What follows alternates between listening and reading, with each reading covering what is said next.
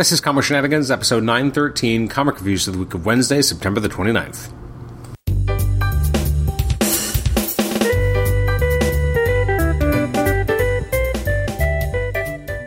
Welcome to the Comic Shenanigans podcast. I'm your host, Adam Chapman. This is our comic reviews episode for the week of Wednesday, the 29th of September. I'm recording this on the 12th of October. It's been almost 2 weeks. I promise, for those who are still kind of sticking around with the podcast and listening to the reviews episodes, the show at some point, I hope to God, before I end it, will become more normal again and won't be all over the place in terms of release schedule.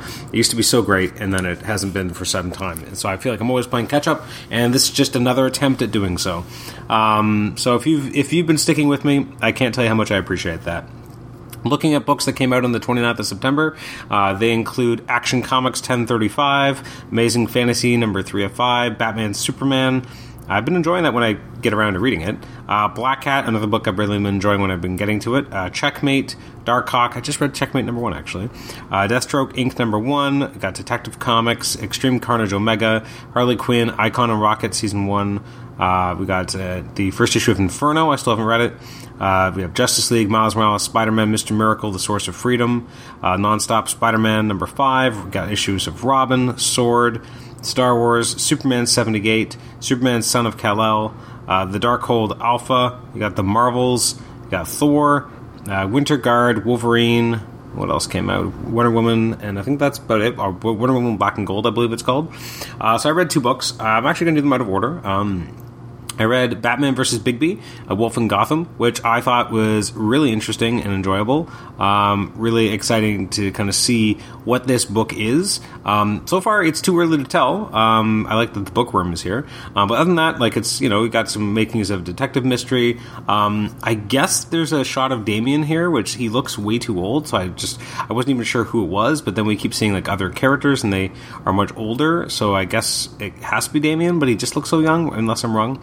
I found this really intriguing and interesting. I like the use of Bigby in this world. I'm curious how it's all going to work. But so far, I'm excited. I feel like this is a lot of setup, but a really meaningful and interesting setup. I can't wait for the next issue to kind of see where this goes. But this is really interesting. This is book 1. It's written by Bill Willingham. Oh my god, it's like I forgot his name. I've had him on the show, and yet I couldn't even remember his name. I got Brian Level doing the interior and variant pencils. You got Jay Leaston doing the interior and variant inks, and Lee Lowridge doing interior and variant colors, and Yannick Paquette doing the regular cover art. I thought this was a great start. I'm really excited to see where we go from here. There's a lot of questions, obviously, about how these characters are going to be interacting with each other and how they interact, but so far, so good. And so far, I'm very excited. Next up, this is the big one. Amazing Spider-Man 74. Literally the big one. It was giant. It had a square bound. Just a weird book, and not one I enjoyed, to be honest. I just felt like I couldn't wait for it to be over, and I didn't really enjoy everything with Kindred. It just felt like it really fell flat for me. This is written by Nick Spencer and Christos Gage, with Marcelo Ferreira, Mark Bagley, Carlos Dianeves, Carlos Gomez, Ivan Fiorelli, and Humberto Ramos as pencilers. So with that many people, you know it's going to be good. With the following inkers: Wayne Foucher and Marcelo Ferreira, Andrew Hennessy and Andy Owens, Carlos Dianeves, Carlos Gomez, Ivan Fiorelli, and Victor Olazaba. Wow. You got colors by Andrew Crossley and Edgar Delgado and Alex Sinclair. Virtual calligraphy is Joe Caramagna on letters. And then you have a page from Spectacular 200, which is not even spelled out as being from Spectacular Spider-Man 200, or what page it is in the book. It just, if you don't know it and you can't tell, although to be fair, it's pretty obvious, they're not going to point it out for you. J.M. DeMattea, Sal Buscema, and Bob Sharon are the ones responsible for Spectacular Spider-Man 200, which is such a great book. And this is just not. And it's just such a jarring book. You have this cover. You open it up, you got Pat Gleason on the cover, or at least, well, one of them. I don't know how many variants there were. And then the first thing you get is very old school, colors and pencils, because you have a thing from Spectacular Spider-Man 200. And, it's just so weird to see it this way.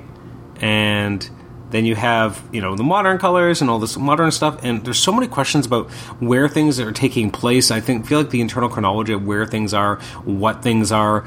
Spider-Man just went through, facing every villain, and it just doesn't feel like he should be as broken from that as he should, and I so much of this I don't understand. The Hotel Inferno stuff I found to be incredibly boring. All the kind of truth about Mark Bagley, not Mark Bagley, I was reading a Mark Bagley page of Harry Osborn doesn't work for me. How they were in this place and they found this body, him and Carly, and now suddenly he's with his family. Like, what is happening? Where is he? Where has this all been taking place? It's just very all over the place. The whole battle with Kindred, and now there's two Kindreds, and even that felt very like, what? Now they're definitely working for Mephisto. Before, it felt like they're manipulated by the AI Harry. I don't think anyone who involved in this knows what's going on. I don't care for this version of Norman that we're getting either. It just didn't really feel like an interesting evolution of the character to me. It feels like a weird sidestep, not even an evolution per se. So I didn't really care for it here. You have the tragic death of Harry, I guess, but even Harry, like, I find, like, I don't know, it didn't work for me. Him dying, because we've barely seen the character forever, and then we just get to, like, we get told he's Kindred, and then for so long, and the whole fact that they keep calling him Pete made sense when we thought it was Harry, and now it's not Harry, so none of it really holds together, and so it's really frustrating, and Harry hasn't really been a part of Nick Spencer's run, and so the emotional weight of him dying feels like there isn't any, and it just kind of keeps going on and on. There's so many pages of mindless fighting, and it's not enjoyable. It's not interesting. I just didn't care for it, and by the time it's over, it just feels like it's over with the biggest whimper possible. It hasn't really left us with anywhere interesting. Nothing has changed. Nothing fun. Like, you've killed off Harry. You've made it so Sins Past didn't really happen. Was that all this was for? It just felt so weird. And then you got a backup by Christos Gage and Todd Knock, which, I mean, they're a good creative team, but it felt like a story that didn't feel unique. It's a fun story. It just feels like we've gotten this type of story before. I feel like every few years we get a story about Peter being at Uncle Ben's grave and meeting someone who knew him for whatever reason. Probably my favorite thing here was by Sean Ryan and Gustavo Duarte, which is The Complete History of Spider-Man. I thought that was absolutely hilarious and loved it, and I just thought it was so funny, and especially the part about the clone saga I thought was really funny.